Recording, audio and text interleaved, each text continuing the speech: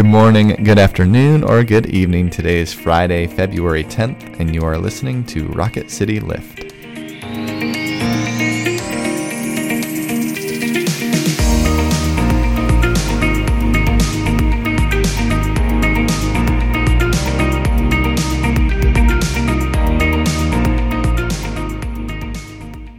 Hi everyone, welcome back to Rocket City Lift. I'm Tara Bulger. And I'm Brett Goodeman. And we come to you 3 times a week to bring a bit of a spiritual lift to your day. We're going to read again from Matthew's Gospel at the end of the Sermon on the Mount. But before we do that, let's pray together. Let us pray. Lord God, as we go out to live this day as followers of you, we pray for wisdom and courage to live as you have called us to live. And we pray for endurance and hope when it's very difficult. And we pray this all in your name. Amen. Amen. Listen now from the 7th chapter of Matthew's Gospel, verses 13 through 14 and 24 through 29. Enter through the narrow gate, for the gate is wide and the road is easy that leads to destruction, and there are many who take it. For the gate is narrow and the road is hard that leads to life, and there are few who find it. Everyone then who hears these words of mine and acts on them will be like a wise man who built his house on rock. The rain fell, and the floods came, and the winds blew and beat on that house, but it did not fall, because it had been founded on rock. And everyone who hears these words of mine and does not act on them will be like a foolish man who built his house on sand.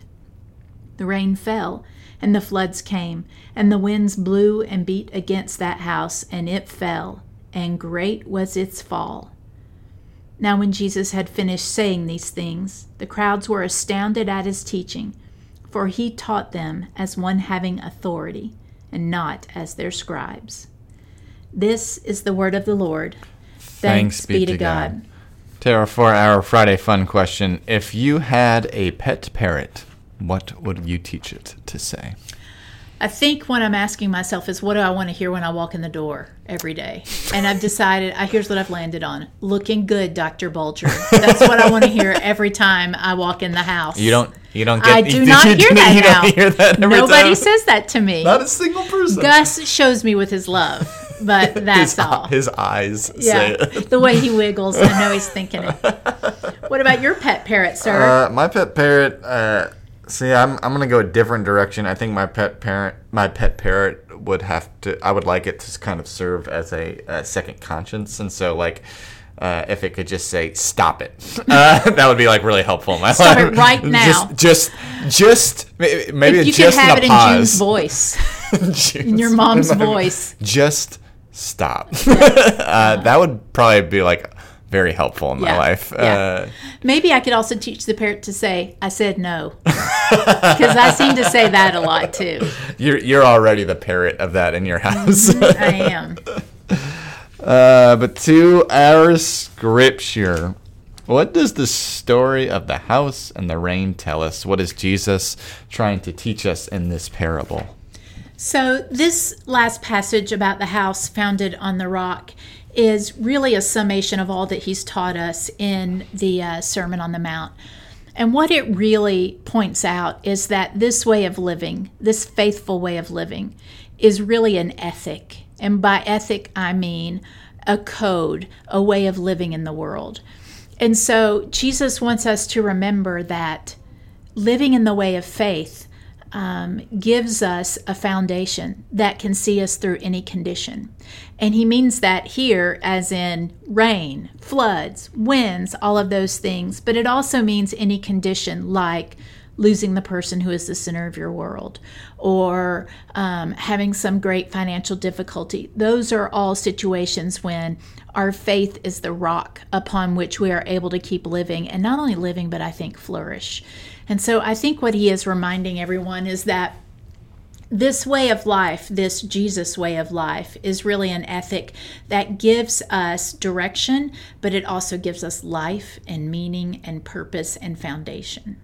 What do you think about the house on the rock? Yeah, I can't help read this story without two Sunday school moments popping into my head. The first was there was a song, "The wise man built his house upon the rock." Every time I read this story. We never sang that in my... You never sang that in your... Of course, I only went 3 times a year, so probably missed it. It's probably that 4th time. And then the other one was I vividly remember this being the passage, and the Sunday school teacher brought in sand, and we built like a sandcastle, and they brought in some river stone, and we poured water on it, and that sandcastle with the Dixie cup just fell apart. Those and are some stone, awesome teachers you had. Very much so, and it is just like that that visual of the reality that the rain will come. The floods will come. Yeah, it's not if. It's when. That's exactly right. The winds will blow and beat against the house.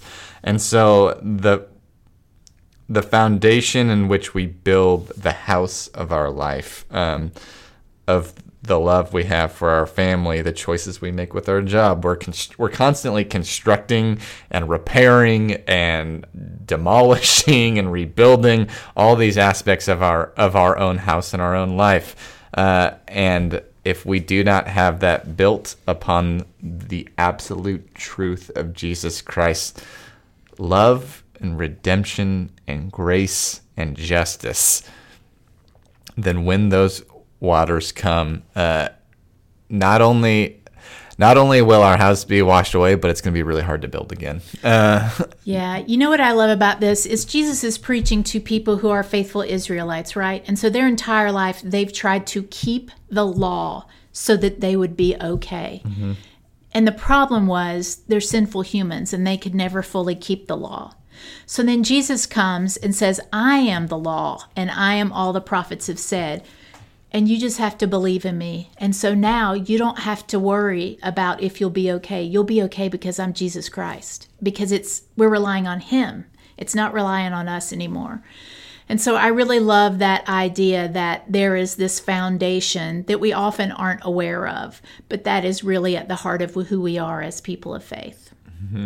Because there are, we've talked about this over and over again, but it bears worth repeating because it is the absolute truth. If we want to build our life on this, on different things, on this pathway to success, that can be a foundation that we're trying to build, or we want to build our house, our life on things.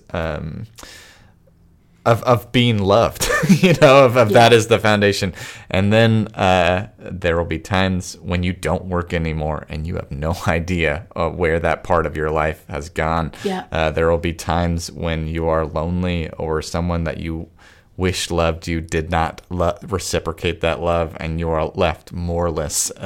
All of that stuff can slip away if you think that's your foundation. Exactly. And it's a great tie into the metaphor of the sand if it just erodes underneath and tips. But the foundation of the rock, let me tell you, no matter how many Dixie cups we poured on that river rock, it stayed right there. See, I don't have cool Sunday school things, but I keep thinking about the hymn, "On Christ, the solid rock I stand. All other ground is sinking sand." And I think that's very true. Absolutely.